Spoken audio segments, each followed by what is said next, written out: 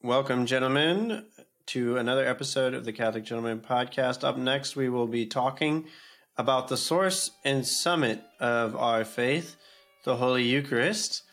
And we will be looking specifically at passages from Scripture that reinforce our faith in the Eucharist and remind us of its importance in our lives.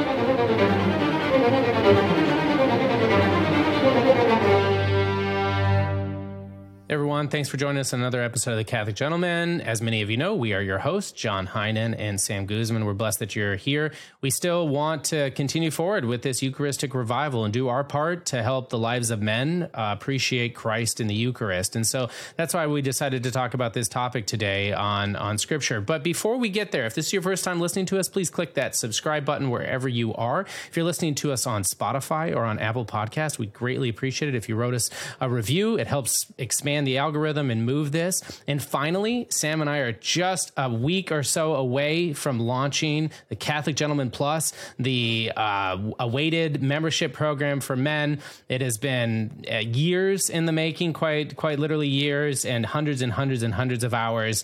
And we're just so blessed and excited to bring this to men internationally, nationally, and we just can't wait for that to launch. So we'll be talking more about that next week, but keep us in your prayers and definitely be on the lookout for Catholic Gentleman Plus stuff, because it's going to be coming out everywhere. So, all right, well, diving right in, I know that we're going to be talking about Scripture today, and I find this particularly exciting because we're Catholics, and we get this bad name, that Catholics don't read Scripture, Catholics don't understand Scripture, and that kind of image has been really pushed upon us. It's been pushed upon me, and if I'm being honest, that's why Sam's here, because he was a Protestant. He probably had to memorize Scripture, and then he's able to come over and provide that wealth of knowledge. No, I'm joking. I read Scripture too, but I will say that Catholics need to get better at reading Scripture. We need to get better at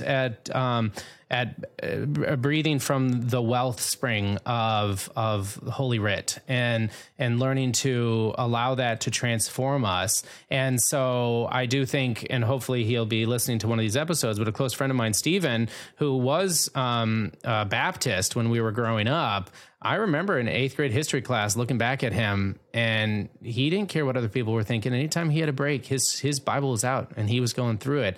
And I know now he'll tell me things like, yeah, but I didn't understand it like Catholics do, or things like that. But I tell you, there's transformative powers in that. And so I just start out by encouraging men to dive into Scripture, and that's what we'll be doing today, in particular, talking about the teachings of the Eucharist and how that can help us grow in our love and appreciation for the source and summit of our faith.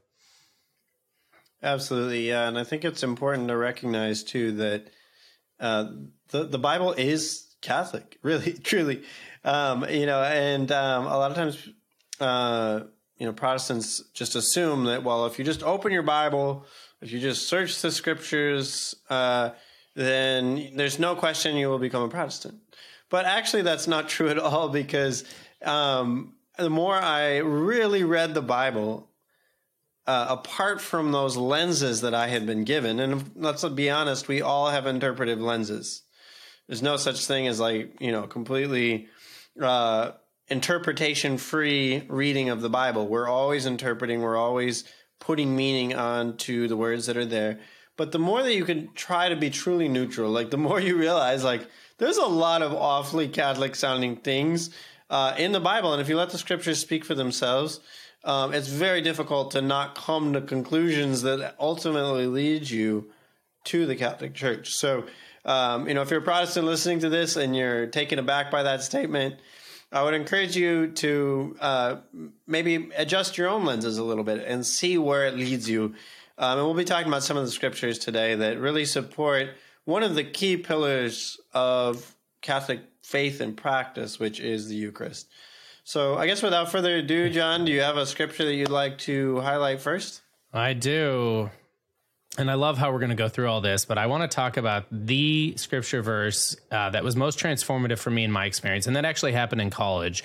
So I trusted the church. I totally believed in the church. For thanks be to God that my parents raised me as such. And so I believed that Christ was present, body, blood, soul, and divinity in the Eucharist, all throughout high school. I didn't particularly question it. High school kids rarely do. We're so fitting into the norm and trying to figure out life and everything like that. So I didn't. But when I went into college, then I was asked to give accounting for it. I went to Texas Christian University for my undergrad. That's a big Reformed Calvinist. And I actually stayed one of my semesters with a great man, but a Reformed Calvinist who just attacked me a lot for my faith. And I had to learn. And then when I started learning about this, maybe because of just my simple-mindedness or something, I was just like, yes, this makes so much sense. I don't understand, and so the first scripture verse that I want to jump into is John 6. And I want to talk about the discourse on Christ being the bread of life and how that goes through. And so really, just to prepare you guys, I'm going to read some, and then we're going to talk about it. And we're just going to walk through, not all of John 6. It's a long one. And I encourage you guys to start reading the chapter 6 of the Gospel of John. But I just want to start out by talking right here at verse 48, where the individuals were murmuring with some of the things that Christ had just stated, it just as an understanding, a setting, right? So Christ had just multiplied the loaves and fishes, and they had 12 wicker baskets that were filled up afterwards. And so then Christ is talking to a whole multitude of people, and he says, I am the bread of life. Your fathers ate the manna in the wilderness, and they died. This is the bread which comes down from heaven, that a man may eat of it and not die. I am the living bread which came down from heaven. If anyone eats of this bread, he will live forever. And the bread which I shall give for the life of the world is my flesh. And so we take a stop, and it's like, wait a minute. So it started out that he was, kind of talking symbolically, right? That I am the bread of life. Oh, okay, yeah, that's a beautiful statement. I'm the bread of life. But then it really starts getting into it. If anyone eats of this bread, wait a minute, he will live forever. And the bread which I shall give for the life of the world is my flesh. And it's like, okay, so he's talking about dying, but we have to eat of it. And we see that in Scripture, right? Where all of a sudden, it says they disputed this, right? So the people listening started to dispute this, and I get it, right? That was a little bit overwhelming, and for any good Jew of the time who was learned, he would have this would have rubbed him wrong, because the idea of eating flesh or drinking blood was forbade in the Leviticus law, and so what is he talking about? And I'll pause right there before we go further, as Christ, we assume, is going to clarify himself, but then he just drives it home even further, and see if you had any thoughts on that, Sam. Yeah, absolutely. It's an amazing passage that really harkens back to what I would say is really like the Exodus from Egypt and the wandering in the desert, where the Jews in the Sinai desert were completely dependent on God from day to day. There was no water source readily available. There was no food source readily available. I mean, they were really in the desert where there was absolutely nothing. And likewise, when you read this passage of John 6, they're in kind of well, it's not a desert, it's kind of a waste place. There's no villages nearby. They're kind of out in the middle of nowhere. All these people just kind of gathered and had no plan. They didn't pack a lunch. They didn't bring a picnic, basket. They just came out to hear Jesus speak, but had no plan for dinner. And so they were completely dependent. And so there was this dilemma where it's like, we either send them home so they can not famish, they won't pass out, they won't, be starving to death. Or, maybe one of us could go wander to another village and buy some food, but to feed this many people, 5,000, by the way, was just the men. I wasn't counting the women and children. So it was probably like 10, 11,000 people there. And if we go buy food for them, I mean, it would cost a fortune, absolute fortune. We don't have that kind of money. And so there was this moment where they had to look to Jesus to solve this dilemma. And of course he did. And he multiplied miraculously this food as kind of a picture of what the Eucharist is for all of us. But regardless, then he says this really mysterious thing that drives a lot of people away. It was like anti-evangelistic. If he just wanted to win people over, he would have told them exactly what they wanted to hear. Like, come tomorrow, there'll be another banquet. And they would have loved that. But instead he's like, I am the bread of life. Like, this bread that I fed you just now, like, it's going to be burn up in your digestive system in a few hours, and then you'll be hungry again. But he's like, I'm the bread that lives forever. And so he's pointing them from the earthly sign to something higher, to ultimately himself. That was really the hunger that they were trying to fill. So it's just a really powerful passage, a challenging passage, because, you know, the Jews were scandalized. They didn't understand what he was saying. It sounded like he was almost like implying cannibalism or something like that, and that it was shocking to them. And I think we've lost the shock. When I grew up a Protestant, anytime this passage was mentioned, which was very rarely, by the way, only if they were doing like a chapter by chapter through the book of John would they even touch this passage.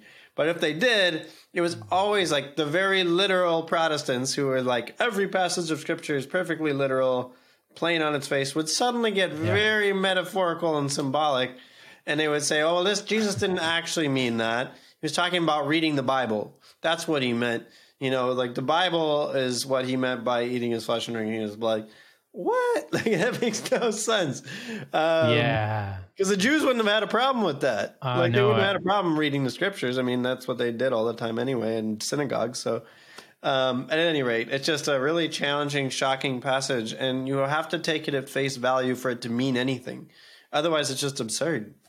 And I appreciate that. And actually, that's exactly what Thomas Aquinas argues, right? Is that we can't see Christ in the Eucharist, body, blood, soul, and divinity, but we move with faith, right? That he is. And we trust that what God said was true, because Christ could not lie. He was God. He was truth, right?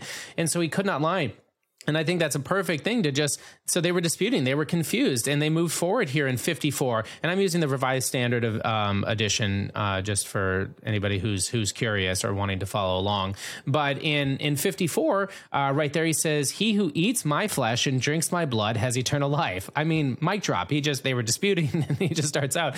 And he says, and I will raise him up on the last day, for my flesh is food indeed, and my blood is drink indeed. He who eats my flesh and drinks my blood abides in me and I in him. And isn't that what we want, men? We want to abide in Christ. We have to want to abide in Christ. And I think that, he's just telling it right like it is that can we abide in the Spirit? Can we abide in the teachings of the church? By the way, the teachings of the church on this go all the way back to the beginning. And we have, the writings of Ambrose and Irenaeus and Ignatius of Antioch that go all the way back to the beginning of the third century or the second century, beginning of the second century. And we just have, a plethora. Maybe we'll do another episode on that. But, he continues with here at 58, this is the bread which came down from heaven, not such as the fathers ate and died. He who eats this bread will live forever. And he said this in the synagogue as he taught at Capernaum.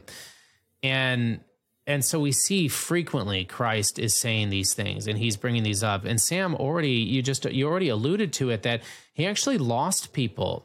And I think that's such a beautiful moment for us, right? Not that he lost people, and not that it's caused such separations and such attacks these days against Catholic. And I would say there is very little more argued differences between Protestants and Catholicism than maybe the teachings on the Eucharist, or of course like authority and stuff. But I do see this as one of the most. I think Peter Crave talks about it as being the most disputed and argumented difference between Protestants and Catholics. But that being said, it continues on, and he said he didn't say, Christ didn't say to his 12 after a bunch of people left. Sorry. So a bunch of people left. They said that this was too hard. This teaching was too difficult, and they moved on.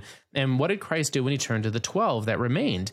He didn't say to them, now that we're down to 12, I'll tell you what I really meant. He just asked them if they were going to leave. And Simon Peter answered him. He said, "To whom shall we go? You have the words of eternal life. And we have believed and have come to know that you are the Holy One of God." That doesn't mean that Peter in this moment understood what Christ was meaning or what Christ was going to get at. But it did understand that he understood that the words coming out of Christ's mouth were truth, and that he was God, and that he needed to abide in Christ and trust that even if he didn't understand these things, he was going to stick with it. So, yeah, absolutely. And, I think there's like these... a lot of the message of Jesus, which was very difficult for the Jews to accept, but that the whole Jewish system, the Protestant understanding is it was just abolished. Like it was just all these rituals and stuff that meant nothing, and then Jesus just wiped all that away, and it was just worthless. It was just kind of, the whole point was just to help us realize that we were sinners or something. But that's way oversimplistic. What the actual Jewish system was a prefigurement that led to a fulfillment. So all those rituals were pointing to a fulfillment, not that they would be wiped out, but that they would reach their culmination in the new covenant. So, for example, all the Old Testament ritual sacrifices of animals and things like that were all pointing to the ultimate sacrifice of Christ. Likewise, it's very important that Jesus talks about the manna in the desert. He's hearkening back to they had a liturgical year, just like Catholics have a liturgical year. And the whole liturgical year was remembering the Exodus for first enslavement, then the Exodus, and then the entering into the Promised Land. And so their whole cycle of feasts was focusing on that experience and keeping the memory of that alive. So Jesus is appealing to something that is very fresh in their mind, because all of their feast days, all of their celebrations, all their liturgical year was centered around this experience that was foundational to their whole nation. So when he says, "I am the bread of life," he's comparing it to the manna, yes, but he's also comparing himself to the Passover lamb. Because on Passover, they would kill a cute, adorable little lamb, and they would sit with it for 3 days, just long enough to get attached to it, and then they would kill it. It was really kind of a shocking thing. But then on the Feast of the Passover, they would eat the lamb. They would actually That's right, and they had to eat it, right? And then they would eat it. There was no. Yeah, exactly. And so that's what Jesus Sorry, no, keep on going. I'm just affirming. Yeah, and he's appealing to this religious imagination of the Jews and saying, "I am the lamb. You're gonna eat. You need to eat me." And they're like, "What?" and of course, then on the actual Feast of the Passover, the institution of the Lord's Supper, he makes clear how that's going to happen. This is my body right here. The chalice, this is my blood. Take, eat, and this is the fulfillment. This is the sacrifice that all of those other sacrifices were pointing to. It's not that the old covenant was abolished. It was fulfilled in the new covenant. All those sacrifices continued in the pure sacrifice of the Mass. And the sacrifice, the Eucharist, which is a sacrifice in itself. So all that to say, this shocking passage is really drawing together this old world of Jewish exile, Exodus, entering into the Promised Land, the Passover lamb, all of these things, and Jesus is saying that's all about me, and then I'm going to be preparing something that will continue this sacrifice forever. And I'm the lamb. You're going to eat me. So that is a lot to wrap your mind around if you're a first century Jew. And obviously a lot of people didn't. I agree. And yeah, and just to add to that, this idea that they had to eat the Passover lamb. And if they didn't eat the Passover lamb, the firstborn would die, right? I mean, that's what it harkens back to. And so they had to eat it. They weren't allowed to make like a cookie-shaped lamb because they didn't really like the taste of the lamb, right? They understood the requirement that was upon them. And so this was, incredibly challenging. And I think you did. I'll just jump in. I know we've got a lot of scripture verses. I'm going to just jump in and talk about the Last Supper, because the point of this episode is to help men identify those passages, to pray about them, to grow in that understanding of what Christ states, and to be challenged so that we can become better men for Christ, so that we can become better Catholic men that are striving for holiness. And so the Last Supper scripture verse that I chose was from Mark, and that's verses 22 through 26. And in this, he states, "And as they were eating, he took bread and blessed and broke it and gave it to them. 'Take, this is my body.' And he took a cup, and when he had given thanks, he gave it to them, and they drank all of it. And he said to them, 'This is my blood of the new covenant, which is poured out for many. Truly I say to you, I shall not drink again of the fruit of the vine until that day when I drink it new in the kingdom of God.'" And there's been a lot of Thomas Aquinas and Augustine, and Scott Hahn has that whole book now that just really dives into a lot of the wisdom and what's going on here. But one thing I do want to point out is something that St. Augustine talks about, is that, Christ actually held his body in the first, the Eucharist, that is where it began, that his suffering and death began here in his separation of his body in the very first Eucharist that he held and he gave to the men in the upper room. And so, just consider that. But and then finally, just that last point that we hear is that he didn't say, do this in memory of me. He didn't say, he said, "Take, this is my body." And he took the cup, and then he gave, again, giving thanks, he gave it to them, and they all drank of it. And he said, "This is my blood of the new covenant, which is poured out for many." And the priest, in his ordination and throughout the centuries now, has been able to bring Christ to us in the Eucharist. And we are just so blessed to be men that are Catholic, that have this, again, this source and summit for us to turn to. Yeah, absolutely. And I think, too, it goes back to where we often read back into Scripture our modern way of seeing things. But to, again, the ancient Jews, the Passover feast where Jesus instituted the Eucharist was a really making present of the Exodus. It wasn't just a memory the way we think of it today, like I remember what I ate for breakfast yesterday. Like to them, it was like you were actually participating in the Exodus. Like it was just the Jewish view of time was like that you could make present again through these prayers, through the ceremony, like through this meal, this very same spiritual event. You were making it present again. And the Greek word for that is like anamnesis, like it's a making present again. And so that's what the Jews meant by the Passover. And so just everything Jesus was doing was building off of that understanding of time that was very different than our modern understanding of time. So anyway, just a note there, when he uses the word, "Do this in remembrance of me," he's like, do this making present again, my sacrifice. So, Amen. But all throughout the Old Testament too, again, there's this foreshadowing of the Eucharist that's fulfilled in these New Testament passages. And to a first century Jew, like it would have made perfect sense. But like we don't live in that atmosphere anymore, and so we have to kind of place ourselves back there. But there's passages that like are very powerful, and one is there's this mysterious figure in the Old Testament, Melchizedek.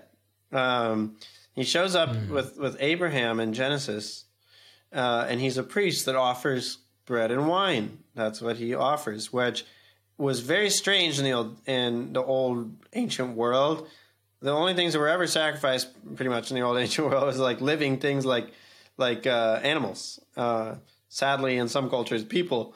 But regardless, like Something had to shed blood. That was kind of their understanding in the Old Testament and the old ancient world. But like Melchizedek offered bread and wine. He was a king of Salem, which is the king of peace. Just a very mysterious figure. We don't know a lot about him, but he shows up again in the Psalms when David says, "You are a priest forever after the order of Melchizedek." After the order of this priest who offered an offering of peace of bread and wine. And then that actually is repeated in the Catholic ordination ceremony, the Catholic ordination rite. They say to every priest who is ordained now, like, you are a priest forever after the order of Melchizedek. So there's this beautiful connection that goes back thousands and thousands of years, all the way back to Abraham, of like a priest who offers a bread and wine. And there's a lot more that could be said there, but there's a lot of foreshadowing that happens in the Old Testament. And just one other verse I really want to highlight. There's a lot more in the Old Testament. But just one other one I want to highlight that I think is overlooked a lot. But in the book of Malachi, it says is kind of this prophetic book, prophetic not in foretelling the future, but just in calling the Jews back to God. There's this, in the very beginning of the book, it says, this is God speaking, "My name will be great among the nations." Remember, he's speaking to Jews who thought that they were the chosen people forever. No other nations even mattered in God's scheme of things. So God's saying, no, my name will be great among all the nations, not just Israel. From where the sun rises to where it sets, globally. In every place, incense and pure offerings will be brought to me, because my name will be great among the nations, says the Lord Almighty. So what is this incense and pure offerings he's talking about? He's talking about a global sacrifice, a pure sacrifice that will be offered everywhere. And is that not true? Like, so again, we'd see like in the new covenant was not about abolishing sacrifices. It was about fulfilling them with a new sacrifice that was different. It was the fulfillment of all of those pictures. So at any rate, just some beautiful foreshadowing there in the Old Testament. Yeah, I'm really grateful that you brought in the Old Testament, because it is. And when I was teaching religious education recently, I was going through the dark passages of Scripture, and we just can, if you don't have the fulfillment in Christ, if you don't, you can misunderstand God in every way, shape, or form. And I feel like when we have this fullness of Christ as brought forth in the teachings of the church, passed down through the generations in Holy Scripture for us, we can see these connections. We can learn from them. Christ knew these things. Why? Because God inspired Holy Scripture. God is truth. Christ, being the second person of the Holy Trinity, is truth. And he understood this, and so he was able to share this with us. And I'm so grateful, because we don't have enough time to go through 15 scripture passages in the New Testament that refer to the Eucharist, which I'm sure there are. I don't have a count in front of me, but let alone the Old Testament. But men, there is so much that can be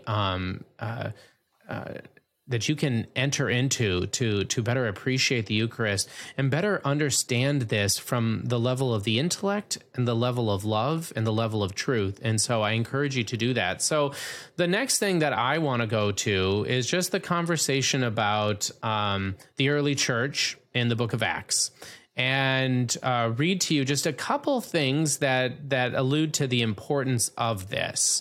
And so the first one that I'm going to grab is from Acts, and that's the second chapter of Acts, and it's starting in verse 42. And it says, "And they devoted themselves to the apostles' teaching and fellowship, to the breaking of bread and the prayer. And fear came upon every soul, and many wonders and signs were done through the apostles." And I like to grab that one up just to talk about this importance of coming together in prayer, but also in the breaking of bread or in the Holy Eucharist, right? So groups that are coming together and they're not doing those things, we're not following the teachings of the apostles, right? And it says right at the beginning, and they devoted themselves to the apostles' teaching and fellowship. And when they got together in fellowship, when they got together in liturgy, what did they do? But they entered into the breaking of the bread and the prayers. And so I think this is so important that right at the beginning, Christ had just died and the apostles were still trying to figure this out. They were filled with the grace of the Holy Spirit, and they were getting together on a regular basis to celebrate in Thanksgiving or the Eucharist together. Yes, yeah, absolutely. You see, like in the very beginning there, this template for worship centered around the breaking of bread. So Eucharist was right there in the beginning. And a passage from the New Testament I'd like to highlight too is Luke, in the Gospel of Luke, chapter 24, the road to Emmaus. It's so fascinating because they're talking to Jesus about the events in Jerusalem about Jesus, and they didn't see him, they didn't recognize him, and it says that he hid himself from their knowledge. So in fairness to them, he wasn't letting them recognize him. But then they make their way to their house and they say, "Stay with us, stay with us." And then over breaking of bread, Jesus reveals himself and through the scriptures. But then it said when he broke the bread, they recognized him and he vanished from their sight. So it's very interesting that in, again, this meal where they break the bread, the minute he does that, they see him in that breaking of bread. And I think that's something that's often overlooked in this passage is there's strong Eucharistic implications in this, that Jesus is present in the bread, in the breaking of bread. And it's another beautiful, like, this is how I'm going to be present to you in the future. This is how you're going to recognize me in the future. This is how my presence is going to be. And immediately they left from there and were telling everybody about it. So there's, go forth, the masses ended kind of implications there where it's like they see Jesus and the breaking of bread, and then they go out. And then they go tell everybody about their experience. And I think that's, again, just another template for our worship and in our Christian life. So, yeah, no, absolutely, and I appreciate you sharing that. It's just it's constant and it's full on, and it is something about not only the liturgy but something that unifies us men together along this same thread down throughout the generations from the 2,000 years of church history and before, when Christ was still alive and was teaching. And so for my final scripture verse that I wanted to look at, and this one is going to be, because we are men who are striving for holiness, and that's basically, if you are in the state of mortal sin, you cannot receive Christ in the Eucharist. And it says so in Scripture. And you need to go to confession first. And the reason why, hopefully you're not in the state of mortal sin. If you are, then definitely go to confession ASAP. That being said, in 1 Corinthians, and I just do wonder how Protestants, and maybe you can mention that to me, Sam, how they interpret this, because for Catholics, it just makes so much sense. But that's in 1 Corinthians 11, 27 through 29, and it says, "Whoever therefore eats the bread or drinks the cup of the Lord in an unworthy manner will be guilty of the body and blood of the Lord. Let a man examine himself, and so eat of the bread and drink of the cup.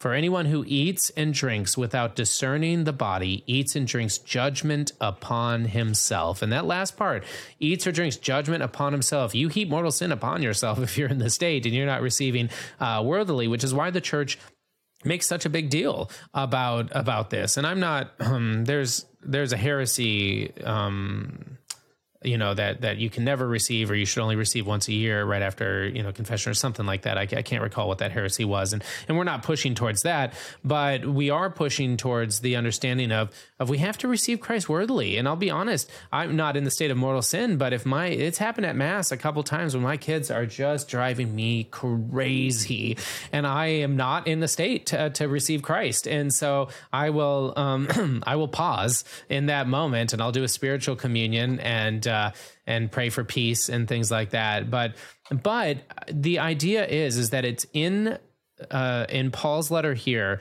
where he talks about eating the bread or drinking the cup of the Lord in an unworthy manner. And if it was just a symbol, how could it be unworthy? And so that's something that's just worth talking about. And I know we didn't mean to make this episode really apologetic in nature, but it is something that I've been curious about. Love to hear your thoughts, Sam.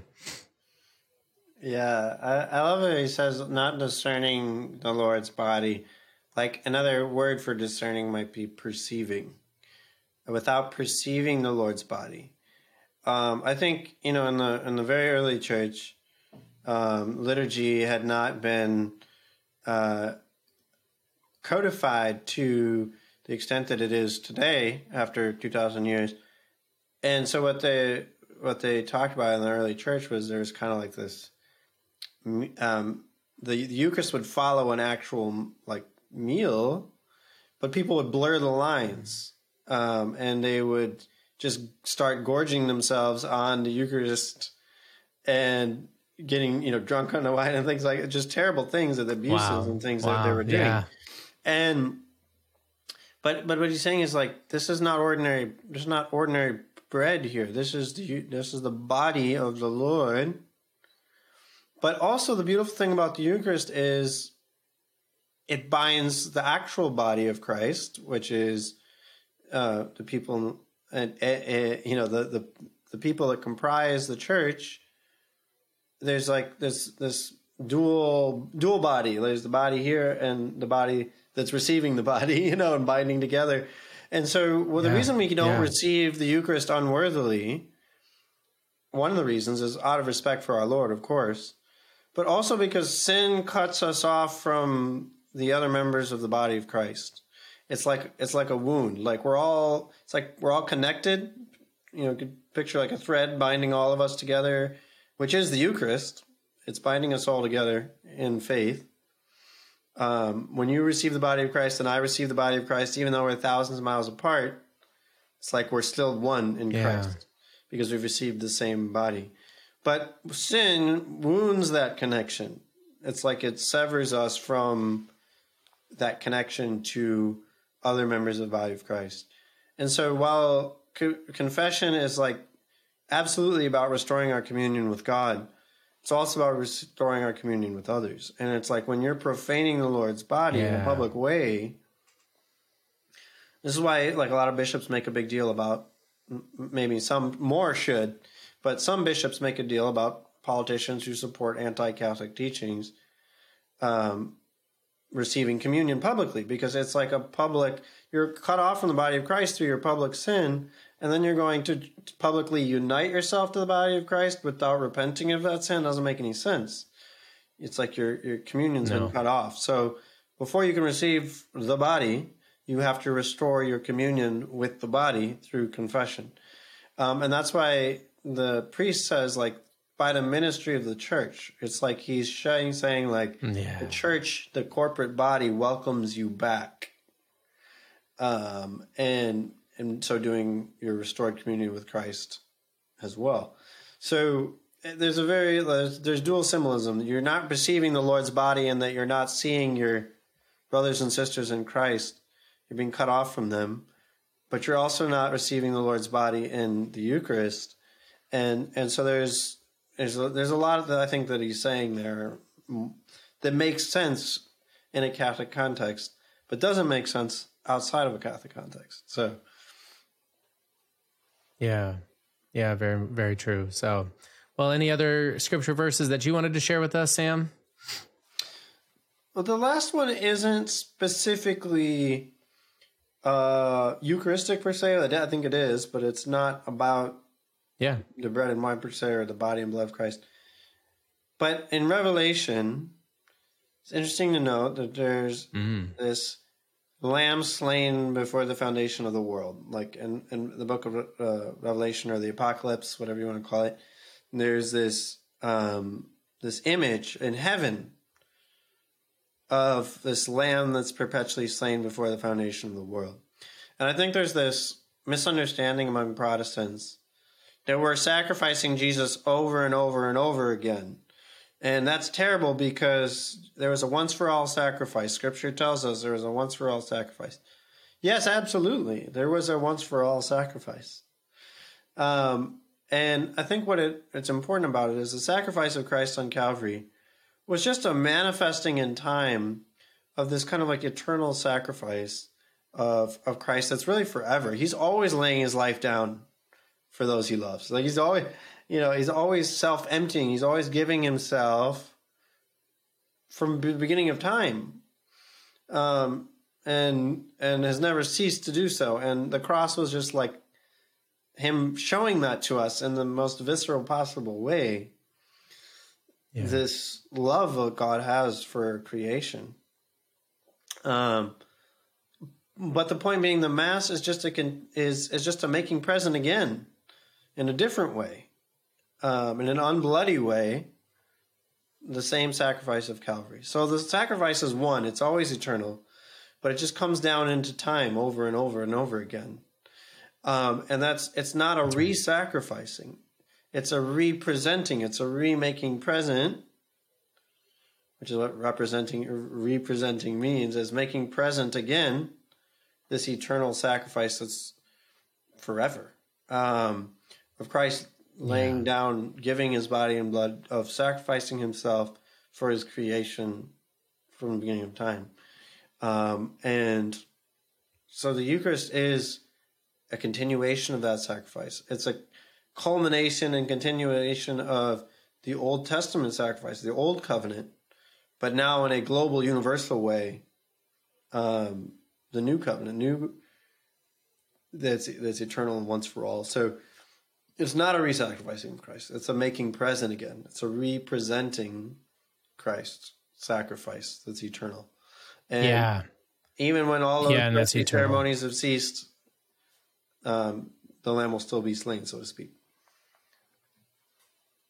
Yeah, no, very beautifully spoken, Sam. I very much appreciate that, because it's hard for us men to reflect on God existing outside of time, and that this, one sacrifice was eternal, and it can cause division and separation for sure, unless we understand that and what's occurring, and I think about, I can't remember which saint stated it, and we're about to get into our saint quotes here, but I can't remember which saint stated it, but he talked about how all the love that has ever existed in mankind is contained within one singular host. And just, I was inspired while you were talking about that beauty that we can reflect on is the fact that this is the same Christ. It's not Christ divided. This is the same unified Christ, God who is love, Christ who is love, shed forth for us. And it unites us. It unites us with Thomas Aquinas and St. Augustine and Irenaeus and every saint that you love and adore. And it unites us all. And isn't that transcendent? Isn't that something worth understanding and worth growing in and worth taking serious in our lives, right? So many men go to Mass and you see them sitting around and you can tell they don't want to be there. They're checked out. Funny quick story here. I had a close friend of mine make a joke afterwards. He's like, looks like you were falling asleep in Mass, but it was because I was holding my son and my son was distracting me. And so I closed my eyes. So it might not be the case that men don't want to be there. They might be like me in that moment where I was closing my eyes so I could try and focus on Mass and not him, but it's binding, it's unifying, and it's just so beautiful for all of us. So anyways, man, we encourage you to take a look at all these scripture verses, to pray about them, to read one of them like moments before you go to Mass again, to hopefully help that experience of receiving Christ in the Eucharist all the more edifying and all the more fruitful and unifying with Christ and his love. So I think it's time to go into our scriptures. Sorry, forgive me. We just talked about scriptures. Our quotes. We need to go into the quotes that we like to do when we're talking just the two of us. So Sam, do you have a saint quote that you'd like to read first? I actually have two real quick. Awesome. First is, of course, from St. Maximilian Kolbe. But I love what he says. He said, if angels could be jealous of men for one reason, it would be the Holy Eucharist, or Holy Communion. I'm sorry, he said Holy Communion. And I love that quote. Like, If angels could be, he's not saying they are, but he's saying if they could be, they'd be jealous of Holy Communion because it's such a profound mystery.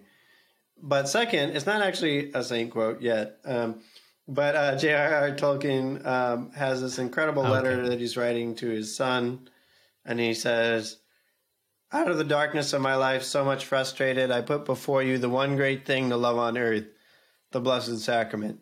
There you will find romance, glory, honor, fidelity, and the true way of all your loves on earth, and more than that, death, by the divine paradox, that which ends life and demands the surrender of all, and yet by the taste or foretaste, of which alone can what you seek in your earthly relationships, love, faithfulness, joy, be maintained, or take on that complexion of reality, of eternal endurance, which every man's heart desires." So, it's the way only a great author could put it. Amen. I totally agree. We'll put that in the show notes so that you guys can copy and paste it and put it on your wall or something. No, yeah, so beautiful. And as you just stated. So I'm very appreciative of those because I likewise, there's a book, Jesus, My Eucharistic Love, that I have that has hundreds of saint quotes. Encourage men to pick up a copy of that. And it's hard to pick just one, right? You go to our Instagram feed and you just scroll through and you're going to see the Eucharist, multiple times monthly, on there. So it's hard to pick just one. The one that I grabbed that was resonating with me and has been resonating with me is from St. John Vianney. And he stated, "There is nothing so great as the Eucharist. If God had something more precious, he would have given it to us."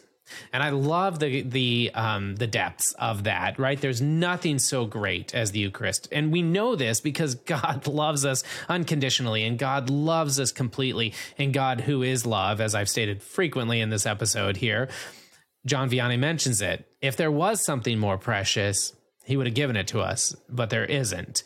And so that's what we have in the Holy Eucharist, in the unblemished Lamb, in the beauty there. And I also think that's great because it ties into something that Thomas Aquinas talked about, where the Eucharist is the greatest in value sacrament that we have. And you find that interesting, right? Because we think of baptism, and Thomas Aquinas is very, very clear that baptism is necessary for salvation, and that it, however, because it is water that's related to something, the sanctifying grace that water relates to, versus the Eucharist, which is the absolute body, blood, and soul and divinity of Christ, that the Eucharist is first in value because it's the food that nourishes us throughout our lives. And so, anyways, there is nothing so great as the Eucharist. And thank you, St. John Vianney, Tolkien, and St. Maximilian Kolbe.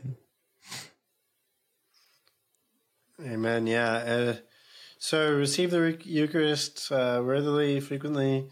It is a great mystery. And dive into the scriptures too. If you're looking for just a quick compendium of scriptures too, obviously the Catechism is a great resource, Catechism of the Catholic Church, but also scripturecatholic.com.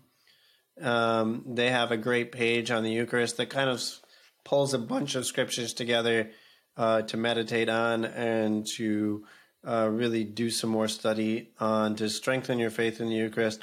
And if your diocese is doing any activities or events for kind of this Eucharistic revival put on by the USCCB, engage in that to show your faith in the Eucharist publicly. I know in our diocese we're doing a huge a Eucharistic procession between two major parishes in our city. So if your diocese is doing things like that, jump on board and support it, strengthen your faith in the Eucharist, but also proclaim that faith publicly. So, the church needs the strength of men, and that's you. Okay, I love great. the reaction of people to Eucharistic processions. I mean, you just get so many looks, people honking, waving, random people kneeling. Like, it's just, people know something special is happening. So, Amen. Let's bring it to him. So awesome, Sam. Well, thank you so very much for your thoughts, wisdom, and diving into scripture with me. I'm grateful for the time. And as we end each of our episodes, be a man, be a saint.